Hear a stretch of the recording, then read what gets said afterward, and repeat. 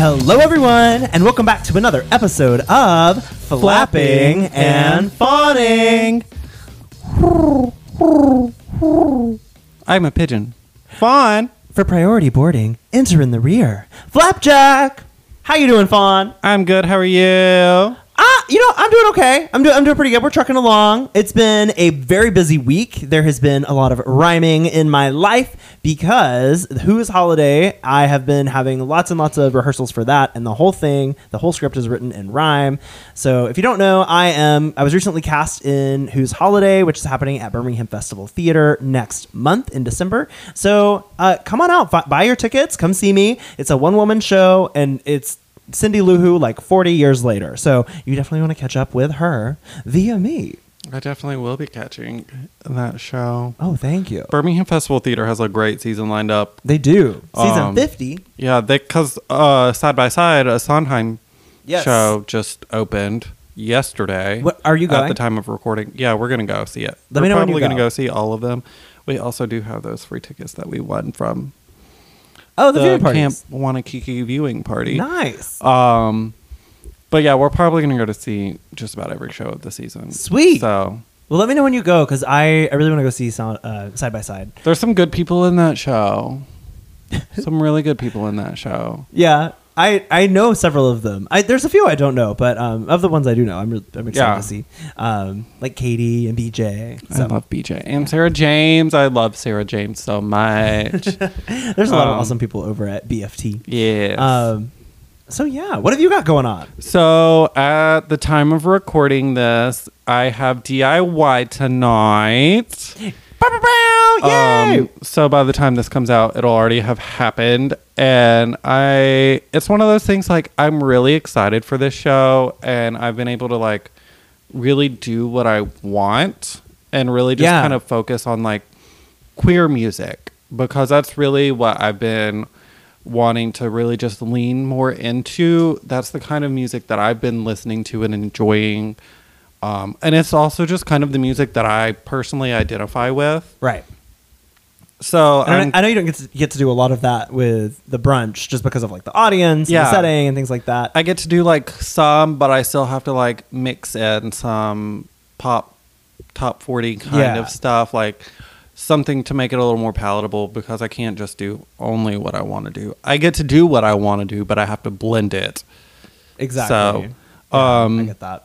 But yeah, I'm excited. I'm doing a little striptease to Career Boy by Doreen Electra. And then I'm also a huge Youngblood fan, and I had the hardest time deciding what I was going to do, but I'm doing Cotton Candy by Youngblood. If there's any Youngblood fans out there, he also just dropped a new album not that long ago. Really? Yeah, he was on Demi's album, on the first track of the album. So is Youngblood one of those people who sounds like a band name, but it's one guy?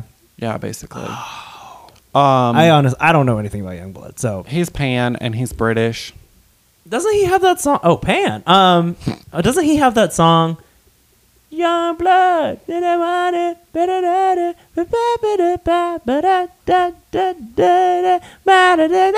That's not that song. Oh, but is that know what Youngblood? Song? I think is the song called Youngblood? I don't think it's Blood. Want it? You want it? No, no, no, no. I know what song. I just If you know what song we're talking about, leave it for us. No, it's not this. Is it Young Love? Young love, and I want it. Back in the time, and I'm best love. You know what? I think this is a good job for our listeners. I think that they should leave it in a 5-star review if you know the name of the song.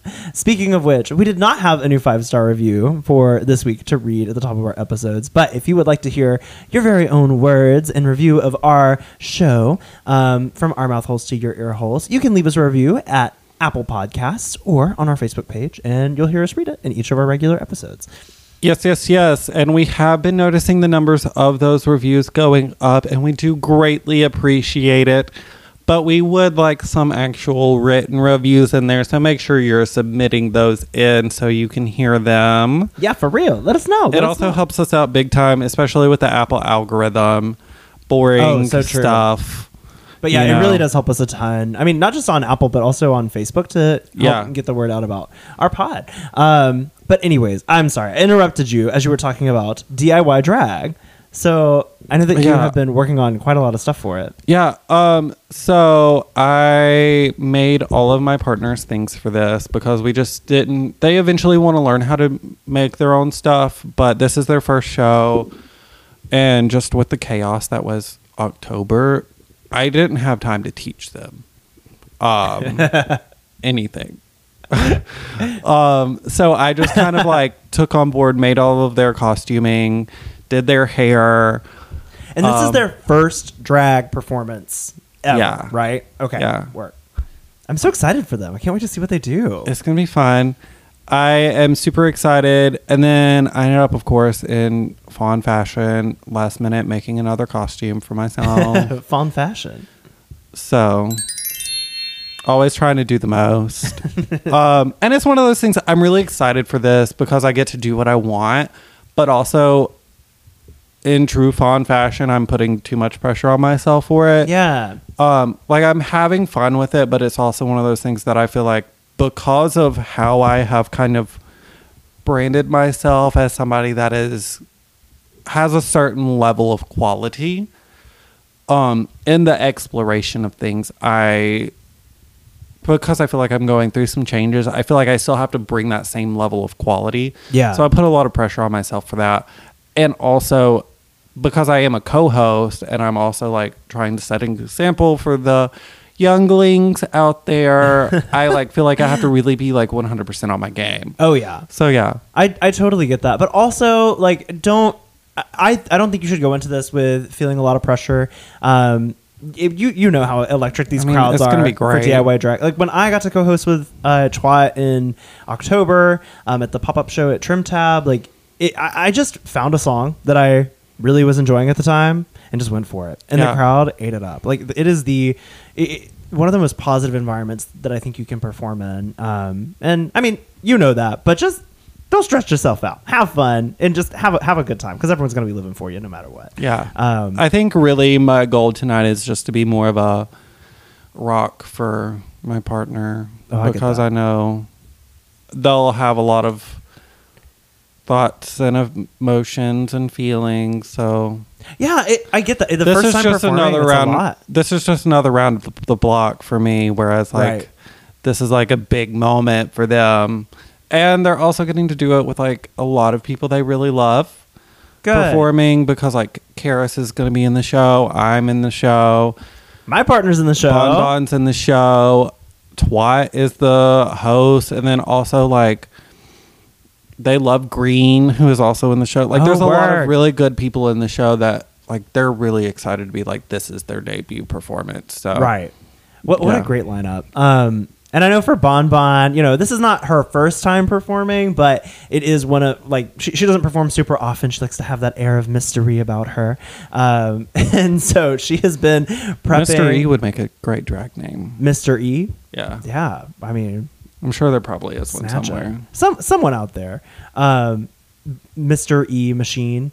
But yes, Bonbon has been like I walk into the house and she's like got a wig on that she made, or she'll be like wearing a different like dress or something. And it's so funny to me because she wants my advice at times, but then there's other times where she's like, no, I know exactly what I'm doing and I want to surprise you with this. So it's been really funny. Like last night in particular, she got a bunch of packages from our good friend Jeff Bezos, and as she was like opening them, I entered the living room where she was opening them, and Bonbon just goes like, "Go away! Why are you always snooping on my things and what I'm doing?" And I was like, You're doing this in the living room. Like you're out on the front lawn like, in the middle of the day. Yeah, why are you doing an unboxing video on live stream of Facebook if you don't want me to know, Danny? But it is what it is. So I'm excited to see what she gets to do. I know she's got a lot of tricks up her sleeve. So I'm just looking forward to being in the crowd. Trick up my sleeve. Do you know about The Muffin whole Man? fiasco with that. What do you mean? The Eve 6000, right? I think that she like was not happy with Alaska for doing the, what do you call it? For with her putting that in her mix. I can't remember.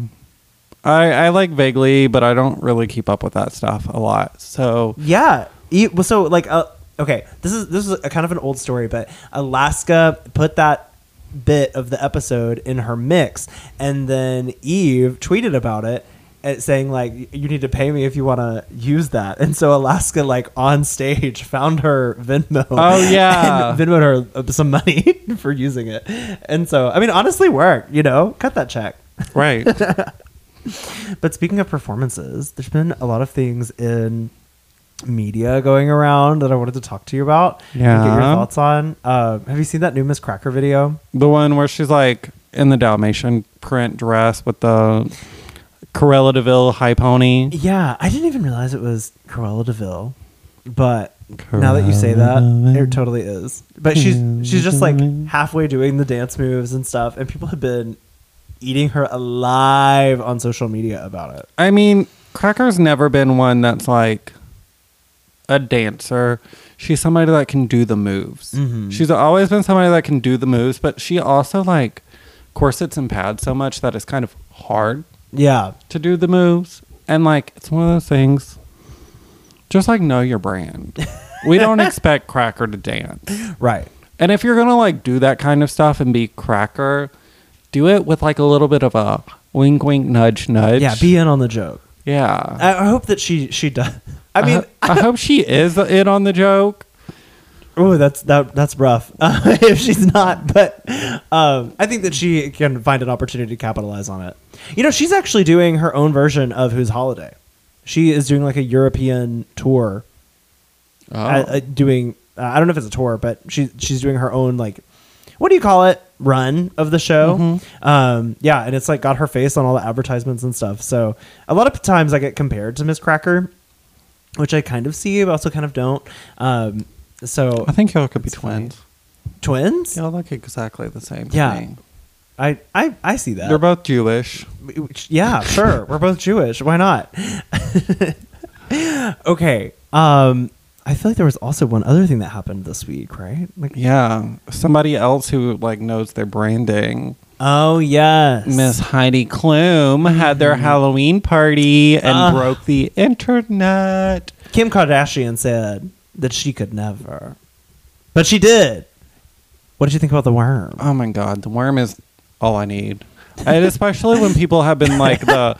Do you remember when that thing went around of the girl that just randomly was like, asked her boyfriend, would you still love me if I was a worm? Is that what the inspiration was? I don't know if that's what the inspiration was, but like, it's funny because now people are like using, like, it's layered now. And it's just like, because Heidi in all the interviews is just like, I wanted to be something random. So I like was a worm. Hey, yeah, okay, this might be also random, but a problem I thought I would have a lot more in my adult life was I thought that there would be worms in alcoholic beverages as a kid. Is it because of that one, like, is it absinthe or that one kind of tequila or something? Yeah, that has like a worm in it. And like people always made a big deal of it on TV. You know what I'm talking about? It's like one specific type of alcohol. Yeah, and it has a worm in it. But I always thought like, oh, I'd have to watch out for the worm when I go to a bar. But nope, it was just Heidi Klum the whole time. Oh my god. Well, today we are talking about branding as it comes to drag. And we're not talking about like cattle branding with a hot iron. I mean, we could. No permanent marks though. I mean, it might be a fun Dragula extermination challenge. A branding? Yeah. I think I would draw the line there. I don't know. I might do it for the show, but we're gonna do it for the pod. I'm scared. I don't know what we would get. Just an FF. On our ass. On our ass. I mean, I'm down. So yes. So we're going to be talking about branding and some do's and don'ts of that. Things that have worked well for each of us. Things that maybe haven't worked as well. So yeah. Well, why don't we take a break and then get into it?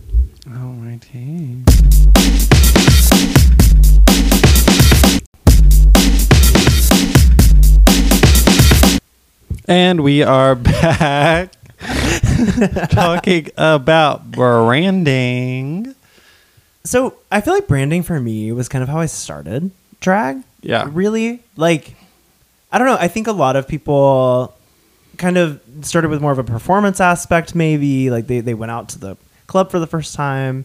But for me, that was really how I came up with the whole idea of Flapjack. Like the very first thing I did was make a Twitter account, and it was under the name Flapjack, Flapjacqueline with a Q. Mm-hmm. And this was probably, even though I only started drag about 2-3 years ago, it was about 5 years ago that I started that account. And because I had been playing around with the idea of doing drag for a long time, and something that I would do was if I had an idea for something, I would just go ahead and make all the social media handles for it, and reserve those names until I wanted to use it later on. And so I just kind of stuck around with my Flapjack Twitter handle for a long time and built on it until I eventually started doing it. Oh. Yeah. That's kind of smart. If you have an idea for something, just snag that username. Yeah, I know. Because it's so frustrating. Like now, if I try to do Flapjacqueline on something else, it's probably taken. Yeah. Because now you're a famous celebrity. Oh, yes, I am a celebrity. I hate coleslaw. It's disgusting. So, yeah, what about you? What's your experience with branding been like? For me, it's always just kind of been an ever-changing, ever-evolving journey. Because what I do now versus what I did when I started and what I thought I was going to do when I started are complete polar opposites. Because, like, for me, Fawn has grown a lot with Travis. Yeah. I've had a lot of growth outside of drags, and a lot of that has carried over into drag, and vice versa. Right. For me, there's always going to be a little bit of an aspect of polish and a little bit of an aspect, like there's a certain quality that you're always going to expect from a Fawn look, a Fawn performance. Like nothing is ever going to be half-assed. Like there's going to be a lot of thought and intention into a lot of things. However, like my style now versus my style what it used to be has definitely changed a little bit. Right. Well, more than a little bit, but I mean, you've grown into your brand, I feel. Yeah. And it's taken a lot of time, and it's one of those things people need to realize you don't always have to know your brand from the jump. There's so many ways to get where you want to go. Because we look like there are great examples in social media of drag artists that have clear defined brands. And that can be like intimidating, but you don't have to like start with that. Yeah. It's a choose your own adventure. And that's kind of what I've done. I just kind of like experimented with different things to figure out what I liked and what stuck. Why do you think branding is important for a drag artist? I think it's important because like if you want people to have something that when you're not around, if they see something or hear something, they're thinking of you. They think of you. Or even like, honestly, even if they smell something, because there's a lot of people that might have yeah, in a good way, there are a lot of people that have really strong signature smells. Karis is one of those people. Yeah, literally, I can remember every single time. Well, maybe not every single time, but the first few times I saw Karis perform, I was hit with that signature Karis smell. And then one time I went to brunch, and she like did this twirl. She swirled and twirled right in front of me, and I literally the smell hit me again, and I was like, "There she is!" Right. And it's just like there's so many different layers to what like your branding can be, and you want people to be able to think of you when you're not around. Yeah, because you want to be able to leave a lasting impression. And if you don't have something that makes you who you are, you're just another drag entertainer. True. And I think that for me, I think branding is important because I view drag as a business. I view this as something that I would like to have as an option that could potentially make money for me in the long run. And I think that it's important to have a clearly defined brand so that when people are thinking, you know, we really need this show is really missing a campy entertainer, or this is really missing that comedy aspect. Oh, okay. Well, Flapjack's our gal. Like, she's the campy comedy girl in town. Right. And so for me, that was something that I didn't quite realize I wanted right at the start, but I realized it fairly early on, and I started leaning into that within like the first 6 months or so of me doing drag. When I first started, the whole name surrounding Flapjack, I was like, okay, I want to reserve this as across all platforms. I want it to be simple. I want it to be something a lot of people can remember. I want it to be something that works for lots of different types of audiences, whether that be if I'm doing, it's an appropriate name that I can use if I write a children's book or do a book reading at like a drag queen story hour. Yeah. Or if I'm performing at a nightclub, I can make a lot of like adult innuendos with the name Flapjack. Yeah. So I wanted a name that was really versatile for that purpose. She's a verse queen. Exactly. Because I wanted to be open to as many business opportunities. She's verse and she's open, everybody. All the time. Because if you say plugged, you don't have to what? Get plugged. Amen. So yeah, I mean, that was really how that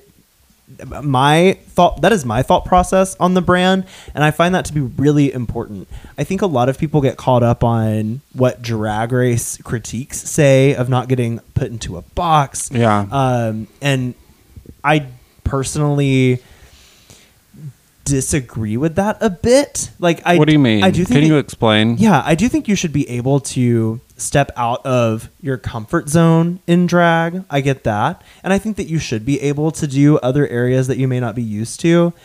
But I also think that by being in a box, people know, okay, I need to fill this hole. This is the person who is going to do that job. I love filling a good hole. I can tell.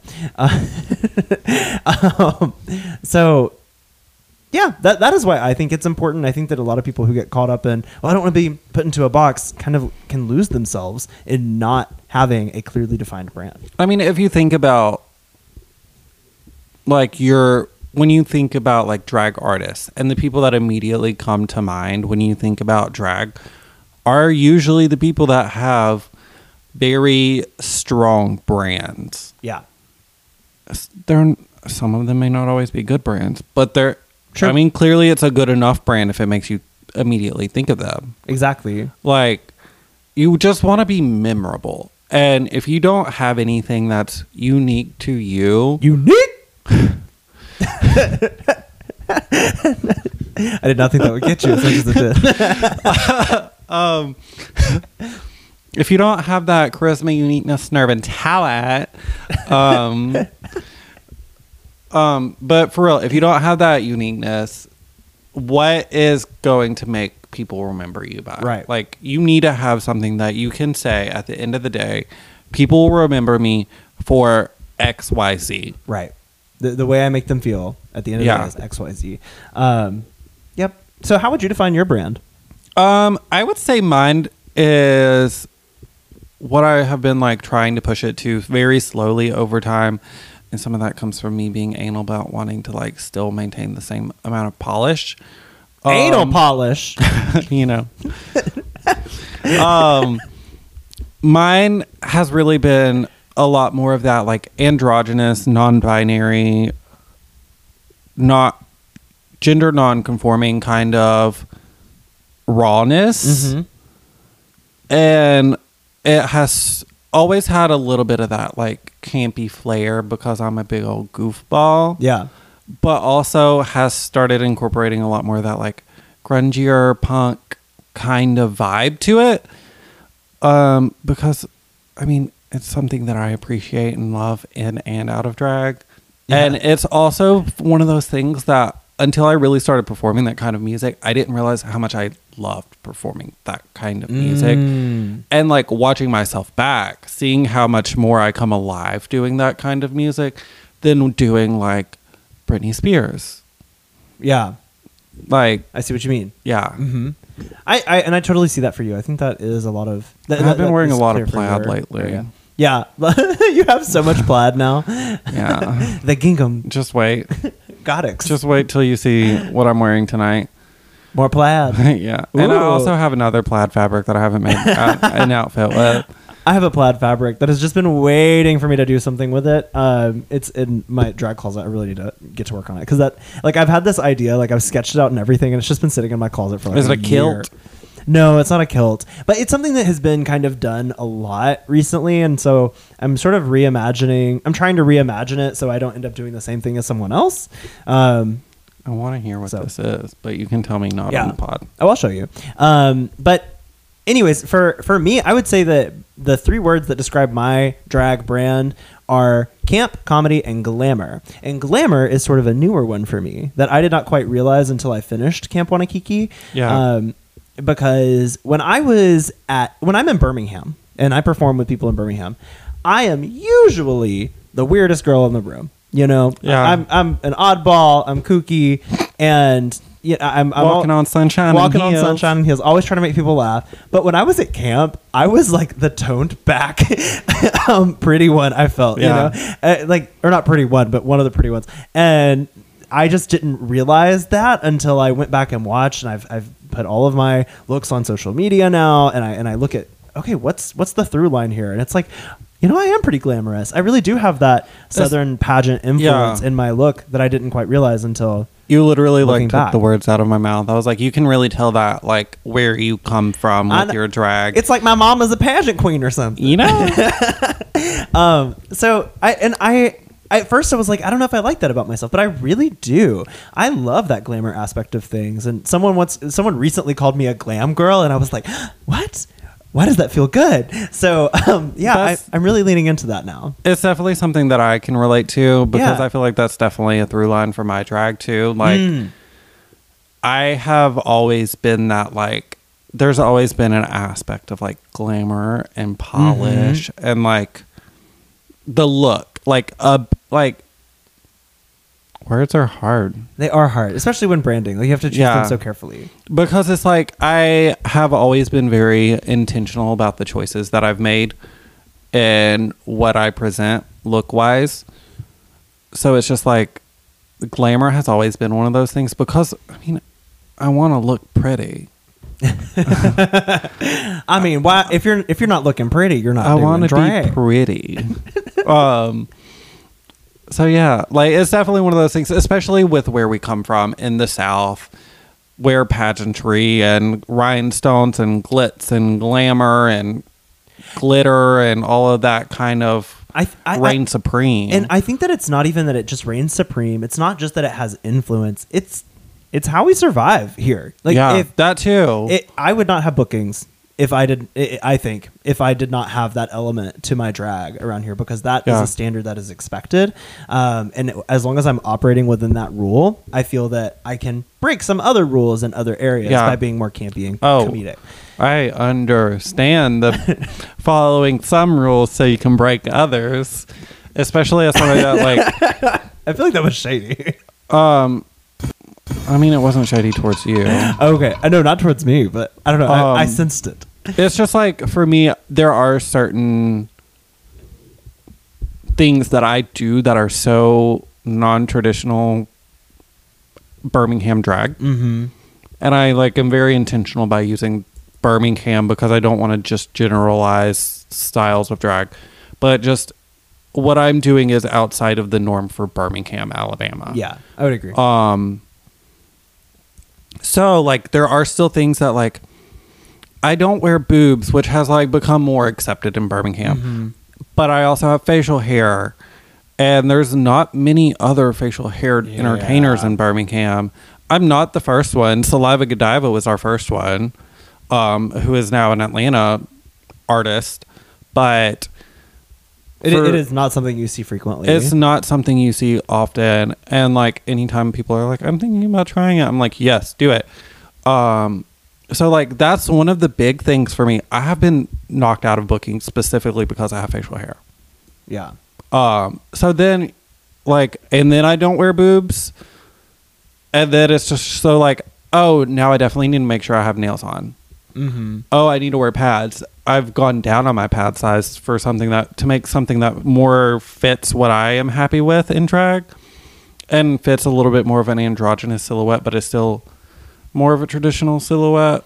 And I think there's something about striking a balance with your brand, you know, like, because you need to, if you are looking to have money, I think, or to make money in this business, then I think you do have to say, okay, well, here's the rules to which I am confined. And then, you know, learning how to operate under those while also still meeting the goals that are a happy medium for what you personally want to express. And you've kind of got to know the rules in order to be able to break the rules. Yeah. Like, you've got to know how to operate under the rules in order to be able to break the rules. How do you find the rules? I mean, experience, talking to people, figuring it out. Like, I think doing pageants is a really good way to learn basic rules. Like, that's a good way. Also, just like, some of it is just like, go to drag shows. Yeah, that's and what you see a lot of times, like those headliner entertainers. Yeah, there's a reason they're the headliners. Yeah, and it's one of those things too. You mentioned like you've kind of like got to strike a balance until you make it big on like a show like Drag Race or Dragula or something like that, where you are literally like just skyrocketed. And getting bookings because of you as yourself, you really do have to find that balance, because people aren't going to like... People need a relatability in order to book you if you don't have some national acclaim. Exactly. I think those are all great points. And so what we're going to do is we're going to go through a list of some ways to brand yourself, and talk about how we have done that for ourselves, and ways that, and maybe tips that we have for ways that you can do that if you are an up-and-coming entertainer who is looking for ways to brand yourself. And I think the biggest, most important thing when it comes to branding yourself is your name. You don't say. I mean, it's how people refer to you, I would think. And certainly not like, I wouldn't... A name when it's in our podcast title. I know, right? And we both have inanimate, because deers are animate, but we both have like... We have non-traditional drag names, I would say. And we have symbolic names that we can put imagery with. Exactly. So when it comes to a name, like I've already talked a little bit about how the goals I had for my name, but so Fawn, I'm curious, how did you come up with the name Fawn? So I think I've talked about it a little bit on some past episodes. Fawn was originally a 3-word pun name. That was about fondling wood. Oh. But it also, all 3 parts of the name were very earthy, woodland kind of inspiration. So I always kind of wanted that, like, a little bit of a woodland vibe to the name. And it also has just kind of lent to where I can do like deer-inspired numbers and stuff like that very easily. And it's just been like fun in that aspect. I don't know. I'm kind of trailing off. No, trailing off as a deer does, off the trail.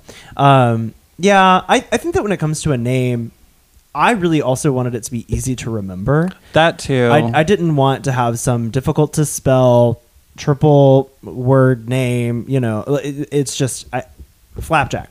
And also wanted something that nobody else has. Yeah, that's the other thing. Do some Googling when you're picking out a name, because if you just type in Flapjack Drag, you'll find me, and you shouldn't find anybody else. If you do, let me know.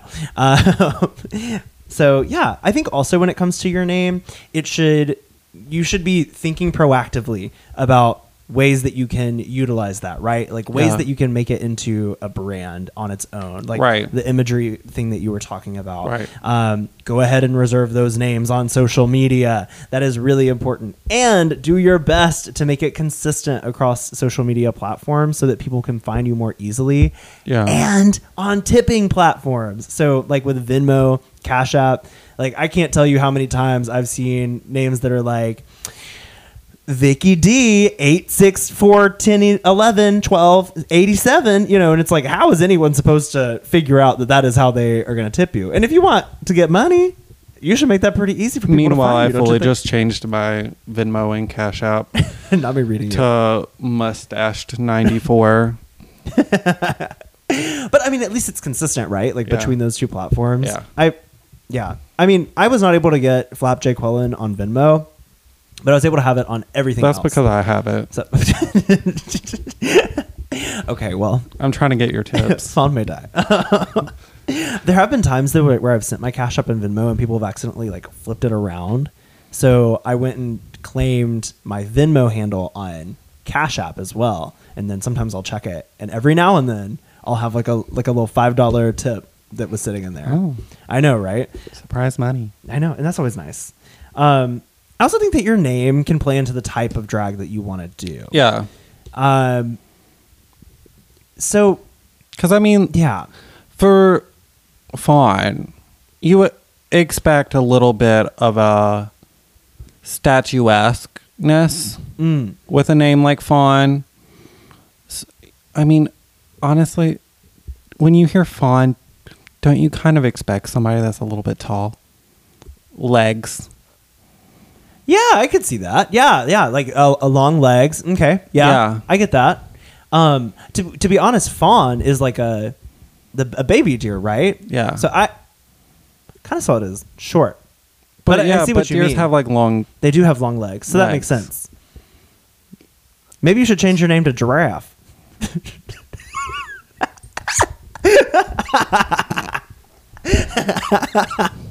Welcome to Flappin' and Giraffe.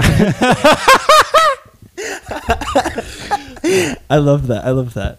Well, I do think it should play into the type of drag that you want to do. Like, if you want to do a pageant, if you want to have that more of a pageant aesthetic and want to kill the world of pageants, you can be Amelia Dupree, Amon, Van Cartier, Sinclair. I think you could go with the more traditional drag name if that is the brand that you're looking for, and there's nothing wrong with that. It just may not have been what Fawn and I wanted to do. Right. Now that being said, Flapjack has done pageants before, but the pageants that I typically do are something that's really close to me and my personal brand, like being non-binary, so I do the mixed division of pageants, or wanting to do something funny because I don't like comedy queen makes more sense for a name like Flapjack, in my opinion. I will say, like, just because you have a campy name and stuff like that doesn't exclude you from doing pageantry. True. And it doesn't exclude you from doing well in pageantry. Somebody that has won multiple national titles, I think multiple, I know they have won at least one, is Buffet. Oh, true. But yes. I think Buffet is also very smart with her brand. Like, she is one who I really look up to, because she is very campy, but she also has that old school pageantry aesthetic. Yeah. But she's done things like Entertainer of the Year, right? Which allows you to be a little bit more outside the box than I think outside of the flapjack in the box. Precisely.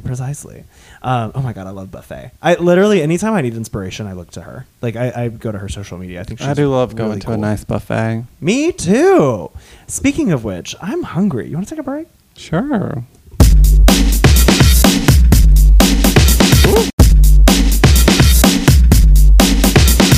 And we are back talking about branding. Yes. Okay, so we're continuing with our list of the ways you can brand yourself. So what about makeup? What are some ways you can brand yourself with your makeup? A lot of people have a lot, like... Hang it. Oh, don't die. Hello? Hello, are you okay? Sorry, I got a little choked on something. I don't know what that was. So a lot of people have a signature look, like something that is uniquely theirs that nobody else really has. Mm-hmm. When you think about it, like the people like the Bianca Del Rios, the Trixie Mattels, there's a lot, but I can't think. Yeah, there are so many people who have Crystal Method. Is another one. Even like Dolly from Dragula, like these signature stamped mugs that like nobody else is really doing what they're doing. Mm-hmm. And if they are, it's because they're inspired by them. Do you have something that you feel is your signature stamp on your makeup? I mean, I feel like, I don't know. I feel like I do have a few things that could be, but they're not what I do every single time. Yeah. Like I've started that like spiky eyeshadow moment. I love the little like horned eyeshadow moment. And I've started doing things like the like line across the nose and like the X on the cheek with the slit in the brow.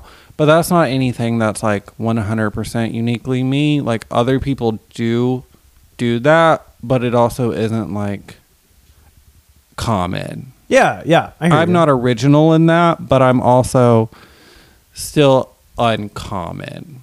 Like, yes, I feel like for me, I do try to have a brand in my makeup, but it's particularly in my my eyeliner. I initially, honestly, I'll be straight up, I copied it from Ellie Diamond, and I really liked how she had how her eyes looked when they were closed. It made like a really cool shape. But then after I shaved my eyebrows, I realized that I have certain muscles that allow my face to look really animated when I move my eyebrow muscles now that they've been shaved. So I have started following a line on my actual, where my eyebrows used to be, and it gives them this really sharp animated look that I can kind of move the center of it around. And so I do think that my makeup is similar in ways to like Ketamine or Ellie Diamond, but I think that I've done a good job of making Flapjack's face. Yeah. But that also being said, I have a hard time breaking out of it. And so I want to try expressing myself in different ways with makeup too. Whereas like for me, I feel like I have a very clear, like you look at my face and you know it's fun, but I'm always experimenting and playing with things. Yeah. To where there is a through line and you can very distinctly tell that it's me and it's just minor details are changed, but like it may not be the exact same stamp every time. Right. Because also I get bored doing the same thing. That makes sense. I just was so scared of makeup when I first started. It's like once I found the thing that worked for me, I didn't want to change anything. I was like blue eyeshadow every time. And so I just get so bored so easily with makeup that I'm like, okay, it's been 3 months, time to try something new. And I'm just like, oh God, when is my face ever going to just like have... Every time I think I land on what is going to be my face, I change it. What about aesthetic wise? Like I know makeup plays into this a bit, but how can you brand yourself with your aesthetic? I mean, colors. Yes. Are a big thing. Look at your like Trixie, you think of pink. Jan, you think of purple. Rose, you think of pink. With Laguna Blue, who is the other third of that Stephanie's Child group, is blue. Like colors is a good way to do it. There's also just like when you think of somebody, a lot of this is easier to like give examples of. What's her name? Priyanka. That's actually a really good one. Yeah, that is good branding. That's a good one. God, why can I not think of her name? Because I love her. And she was on season 14. Top 5? Yes. Bosco? No, but also that brow is a good example. But that's makeup. What is her name? Crystal Method's daughter. Oh, Diabetes. Also, that whole thing about her looking too much like Crystal. I thought that was bullshit. So stupid. I thought that was bullshit. It irritated the hell out of me. But like Diabetes has this through line of a punk rock kind of aesthetic. Yeah. That is distinctly Diabetes. Exactly. And she's kept that through and through. Right. Yeah. I totally see that. I think that is something that I have really played with a lot, and I still haven't quite nailed down what I want to be with my aesthetic. But I do think that vintage plays a really big role in the ways that I brand myself. I definitely see you with like a lot of vintage inspirations and influences. I think you started playing with a little bit more now. More vintage or more like outside of the realm of vintage? Yeah, I would agree. I think I feel like Flapjack really started with like this business professional kind of look, I would always get like suit jackets and do stuff with that. But I don't know. Vintage has been something that has stuck around for a long time for me, but I like playing with classic silhouettes. And usually bright colors, or at least a pop of a bright color. You love a bright color. You love like a pink and a yellow. I do. Those are two pink, colors yellow, that green. I see you in a lot All in drag. What about like catchphrases and personality wise? I think of coleslaw when I think of people who have branded themselves with a personality. Yes. Like, that is huge. Like everyone knows the coleslaw voice. Or anyone who is anybody knows the coleslaw voice. And they also just how wild and zany she is just at her core. That's a big one. I mean, catchphrases as well, like what's her name? Priyanka. Yeah. Who else has had?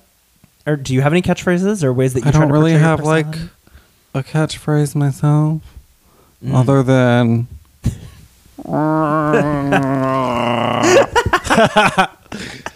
Yeah. Please go on mic tonight. I don't even know that I could like replicate that. It was a once in a lifetime kind of moment. It truly was. But like catchphrases,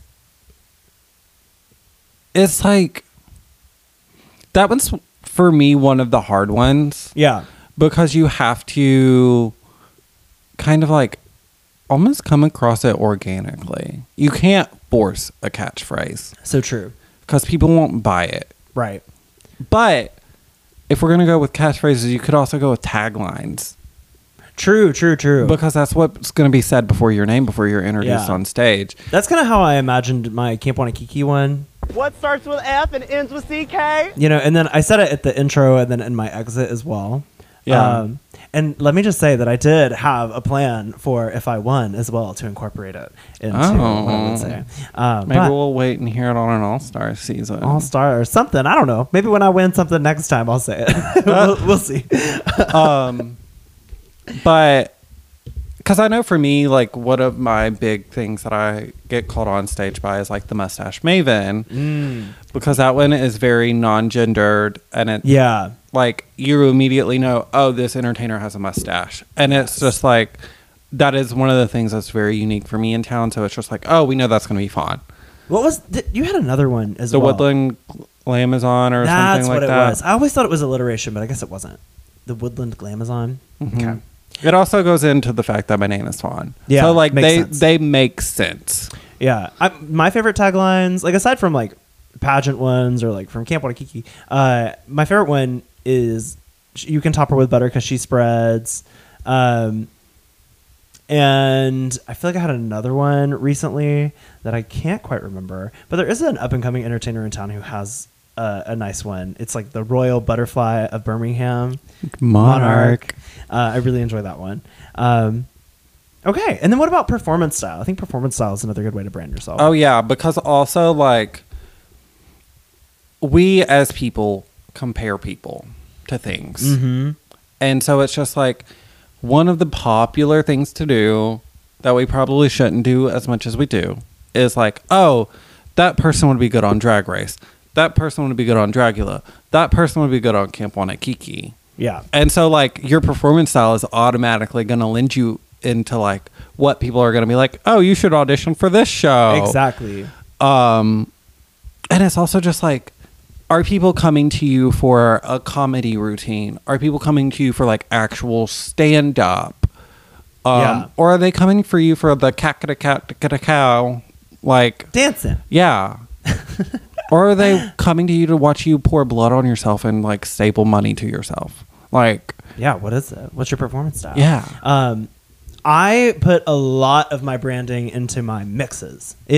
I let that kind of do a lot of the heavy lifting for me with my mixes or with my performances. And I think a lot of people, when they come to a Flapjack show, they're looking to see what costumes I'm going to be wearing. I think that they are also maybe looking to laugh. So I try to really play up. They're all going to laugh at you. Good.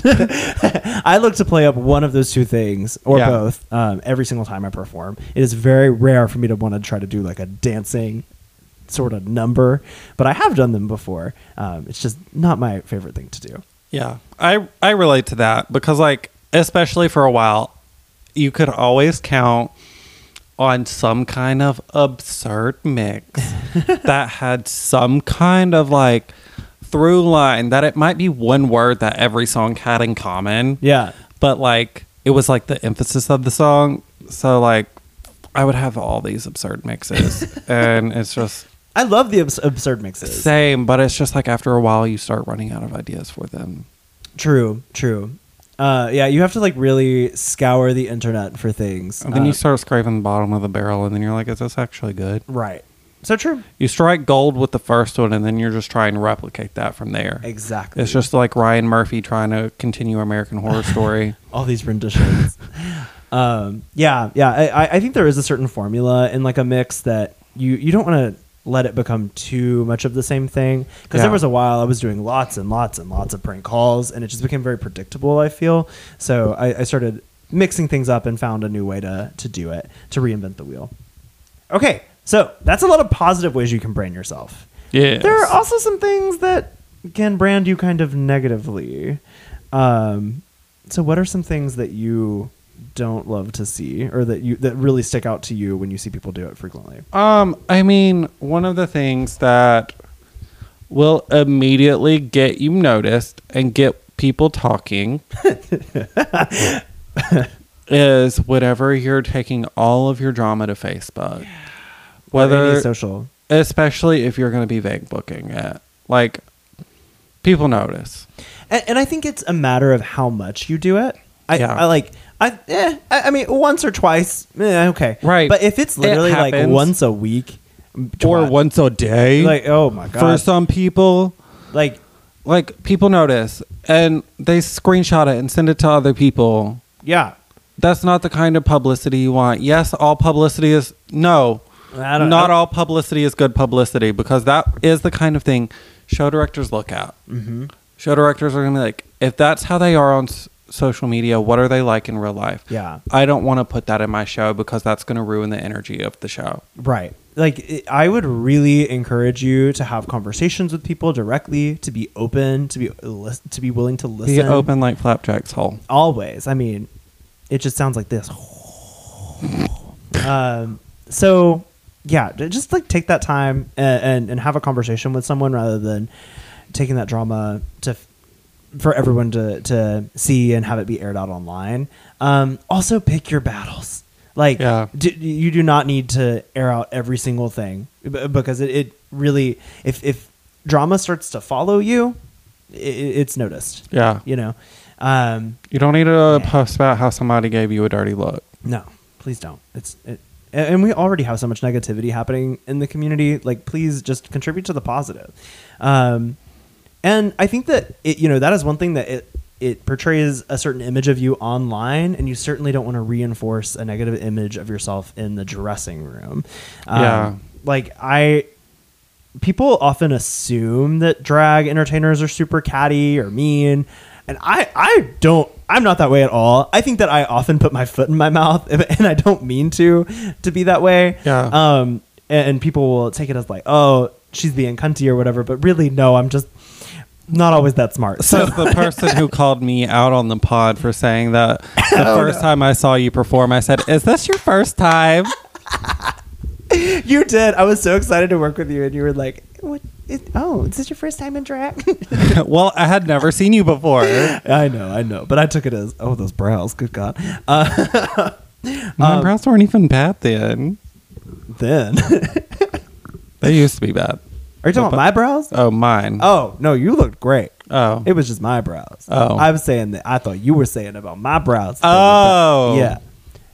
Anyways, but yeah, cattiness in the dressing room. This is not, like, Drag Race is made up. It is reality television. Yeah. Same with Dragula. If you come in there swinging at people the way that they do on that show, don't expect to work there again. And it's like we've talked about before, I think on our, like, starting drag episode, like, there is kikiing and shade and stuff that happens backstage, but that happens when you have built a certain rapport with somebody. You don't want to just like come in there and just start throwing it all around with somebody that you don't know on that level. Yeah, it probably won't be taken the way that you want it to be. Yeah.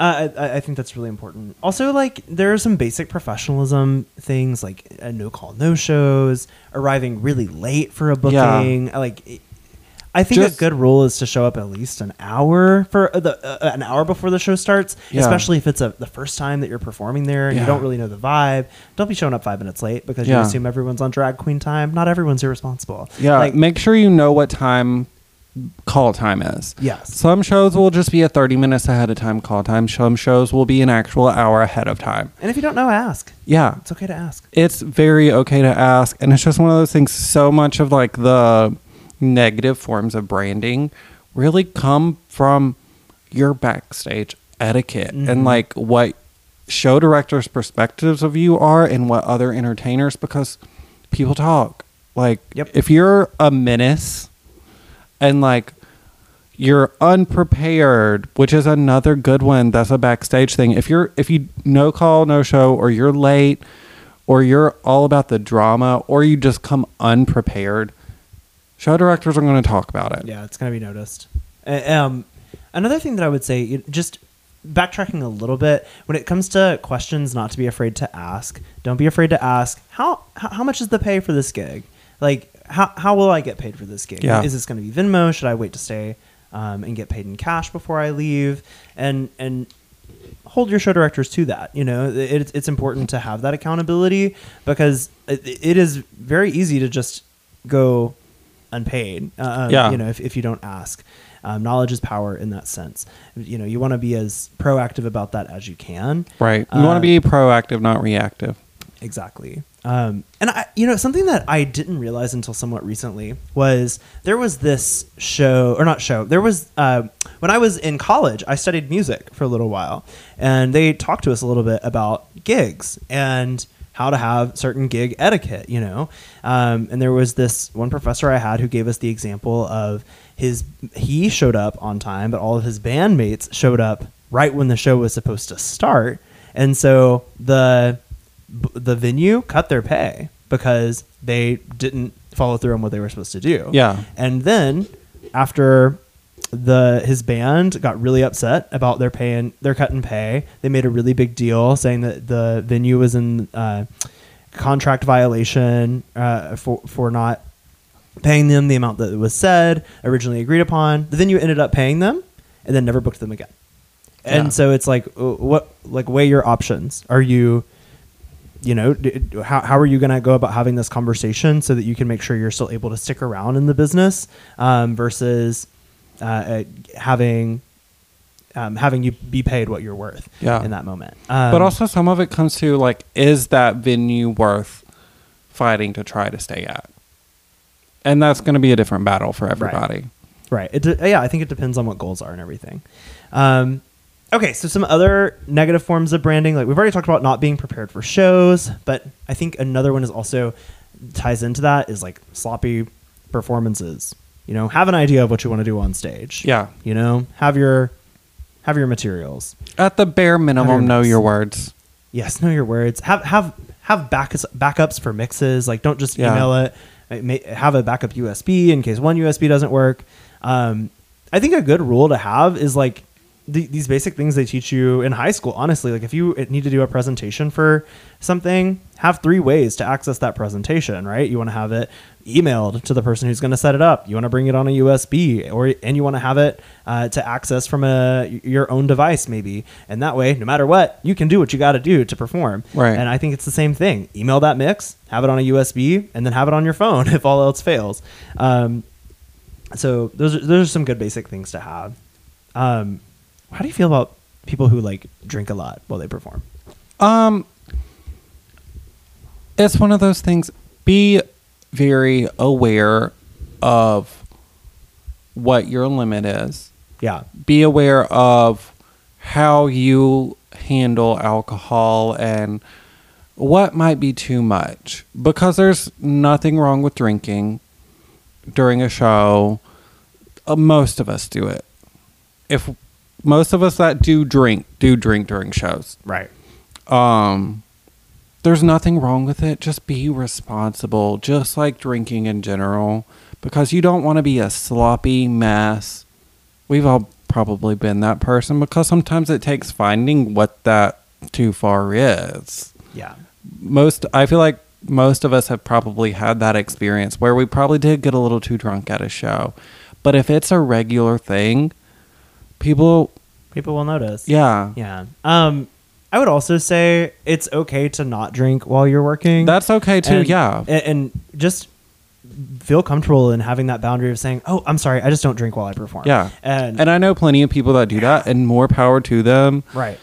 I personally like a little bit of liquid courage. I limit myself. But I don't completely abstain, you know. I also have like a pretty decent tolerance. Oh, nice. I'm a long, lanky bitch. So there's a lot. Moral of the story is you want to look reliable. You want Yeah. to present yourself in the best light possible, with a positive energy, and like you are there to promote the show that you are in. You want to be that person that you want to watch. Exactly. And you want to be that person that you want to work with.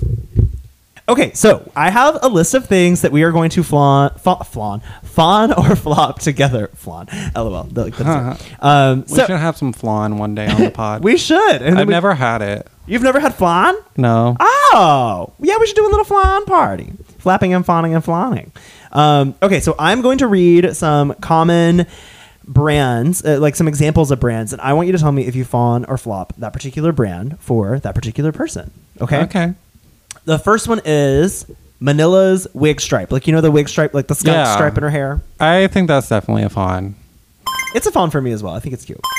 How about Monet Exchange's sponge? Flop. As soon as you said Monet, I knew what it was going to be. I don't know. I think it's kind of a fawn for me. I think it's funny and campy. If you have Monique or Mo Hart's brown cow stunning in this, that is also a flop. I'm just preemptively. I didn't, but why not? Flop. I didn't get it when I watched All Stars 4, but I had not watched her original season, and I was like, why is she brown cow stunning? What? Stunning! But I do like Mo Hart, and Same. I would have liked to have seen her. I would have been okay with seeing her win versus the world. You I'm know, happy blue won. Okay. How about Bob the Drag Queen's Purse First? That is a fawn for me. Yeah, it's fun for me. I really like that song. And that was one of the first big, like, intentional branding moments that we had on Drag Race. Yeah. And it actually worked. I hope that we get to see Bob again on TV. Because We're Here. Well, yeah. Do you not watch that? No, Do you I not? don't. I need to. There's so much drag TV. We need to have more Bob on TV, but I'm not watching the show that he's on. Okay. Fine. But I would like to see Bob again on Drag Race, I should say. Because I think that some of their music that's come out has just not been as strong as Purse First. But They just released a new song. like newer than the one I showed you the other day? It just came out like yesterday. A music video for it. Wait, is it the one that's called, I think, Black? Yeah. Okay. I have not seen it yet, but I saw some of the promos It's for good. it. I want to see it or listen to it, and I want to watch the music video. Okay, what about Coco Peru's Red Wig? I mean, it's not my thing, but I have a strong affinity for it because it's just like that was one of the early things of drag that I saw. Yeah, And it is so specifically tied to Coco Peru. I'm going to give it a fawn. It's smart. you know, I fawn it as well. How about Aiden Zane's wig?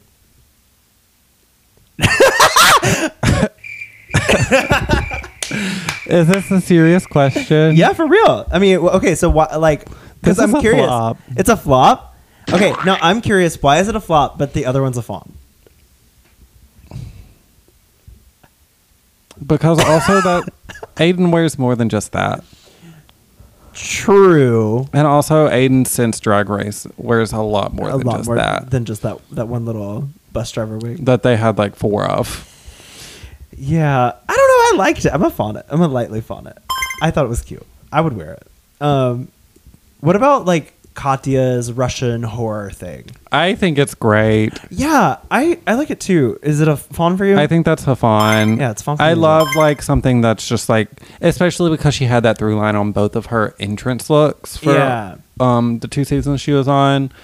And like it felt like All Stars 2 was like the elevation of it. Yes, there's a lot you can play off of with that as well. And I think it's something that Katya, like as a human behind the makeup, actually really enjoys Russian culture as well. Yeah. So I don't know. It works really well for her.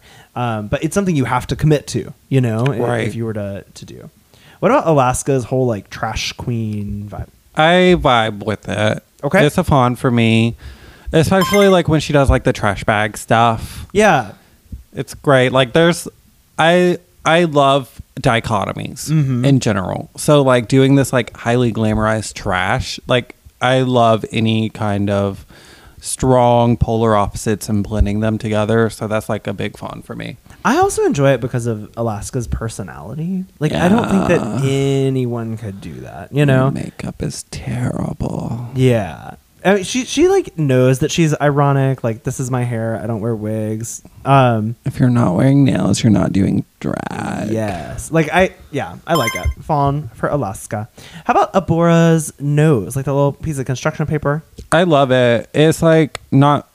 I don't know that I've seen other people really do it. Yeah, it's very unique. And like Abora, just in general, has such a like signature face. Yeah.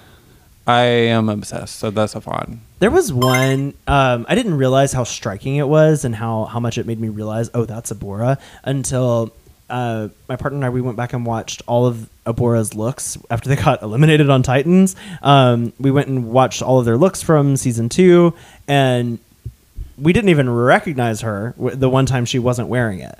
And when it was like the horror movie challenge, and they all had to do kind of traditional female impersonation kind of drag. Yes. Yeah. Yeah, that was really She did interesting. look good, though. She looked great, but we were like, wait, who is that? Yeah. Oh, that's her. So yeah, it's a fawn for me. It's a very good job of branding that is very alt. Okay, last one. Plastique Tiara's TikToks. Like her social media brand.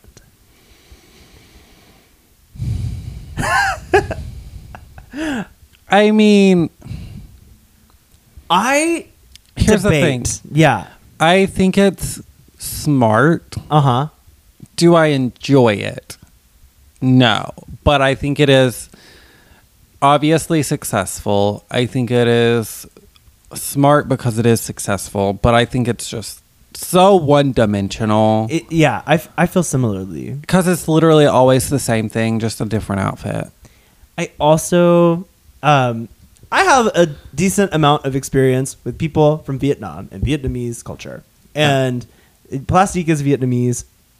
And one of the things that I some feedback I frequently get from my Vietnamese friends is like, oh, well, you should do something that looks a little more feminine, or I'll get like a lot of praise when I have a high femme look. And I think that transformation is something that particular culture really enjoys when it comes to a brand. Yeah. And so I think that is partially why Plastique has been so successful on an international level with it.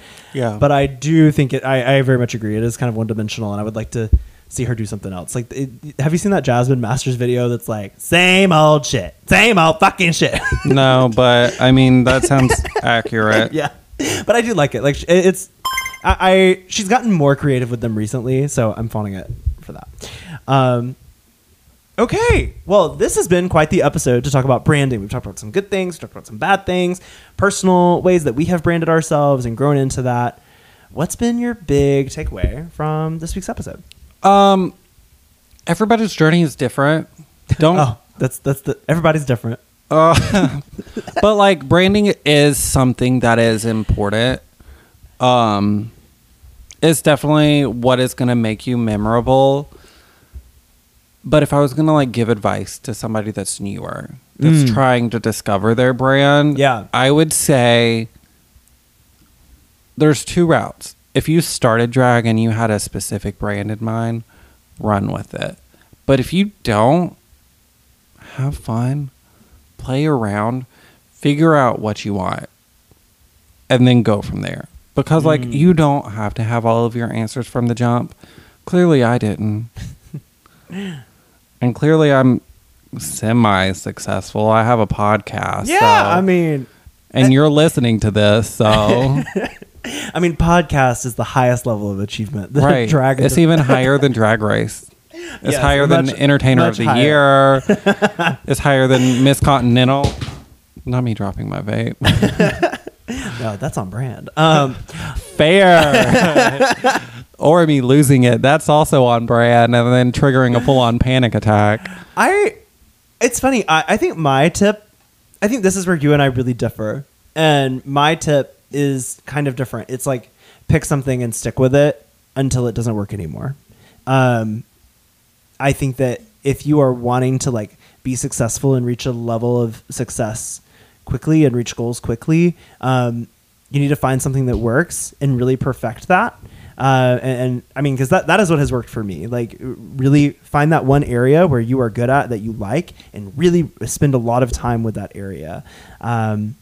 I mean, you gotta reach all the basics first, and then pick that. But I do think it's important to pick something. Don't be afraid to pick something, because you heard on TV that you need to be more versatile.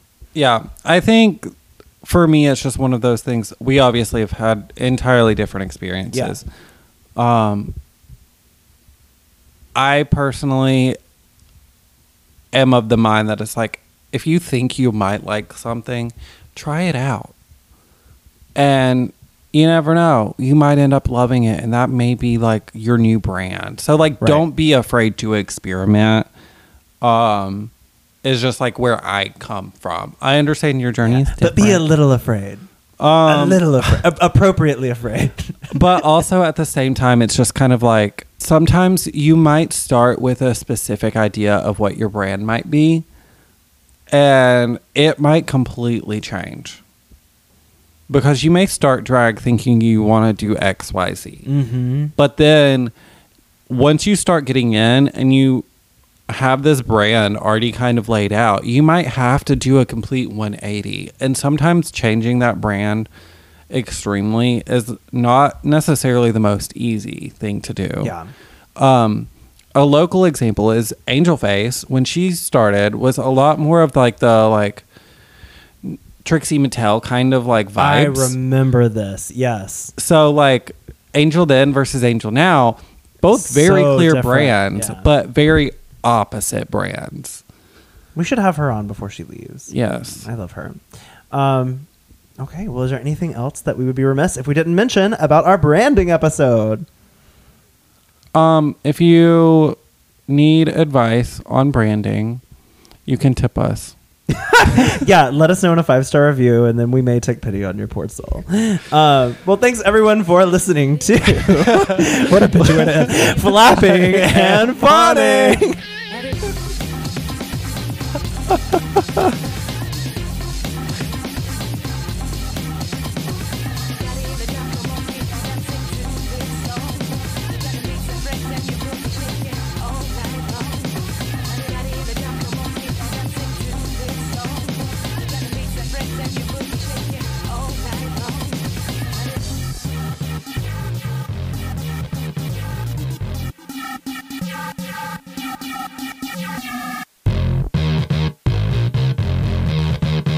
Thanks for listening to Flapping and Fawning.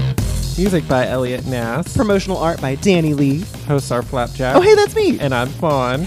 You can follow me on Instagram at fawn.fawn.fawn. And you can follow me over at Instagram as well, and pretty much any other social media platform at FlapJQuellen, FlapJQuelline. Connect with us on social media on Instagram at Flapping and Fawning Pod, and on Twitter at Flap and Fawn Pod. Oh, and make sure you check out the links in our bio to buy some merch. You can also connect with us via Gmail at flappingandfawningpod@gmail.com. See you next time. Bye. Ta-ta.